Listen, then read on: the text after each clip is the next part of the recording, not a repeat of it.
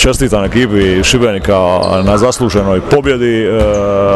Mislim da smo mi možda možemo još jednu pinkicu dodati više na ovoj utakmici, ali činjenično stanje da je ovo možda čak i neka realna razlika, s obzirom da još je par tih igrača ozlijeđeni. To je naša sad stvarnost, na nama je da jednostavno radimo, da se pripremimo za novu utakmicu koja je u subotu protiv Varaždina. Očekivano, gledajte, uvijek kad dođete protiv Cedevite, bez obzira koja je ekipa i s kojim sastavom dolazite,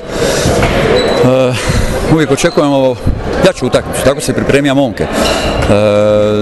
Malo smo načeti sa nekim ozljedicama, mislio sam čak i u jednom trenutku će biti malo teže, ali su momci odradili stvarno dobru, korektnu utakmicu, pogotovo obrambeni.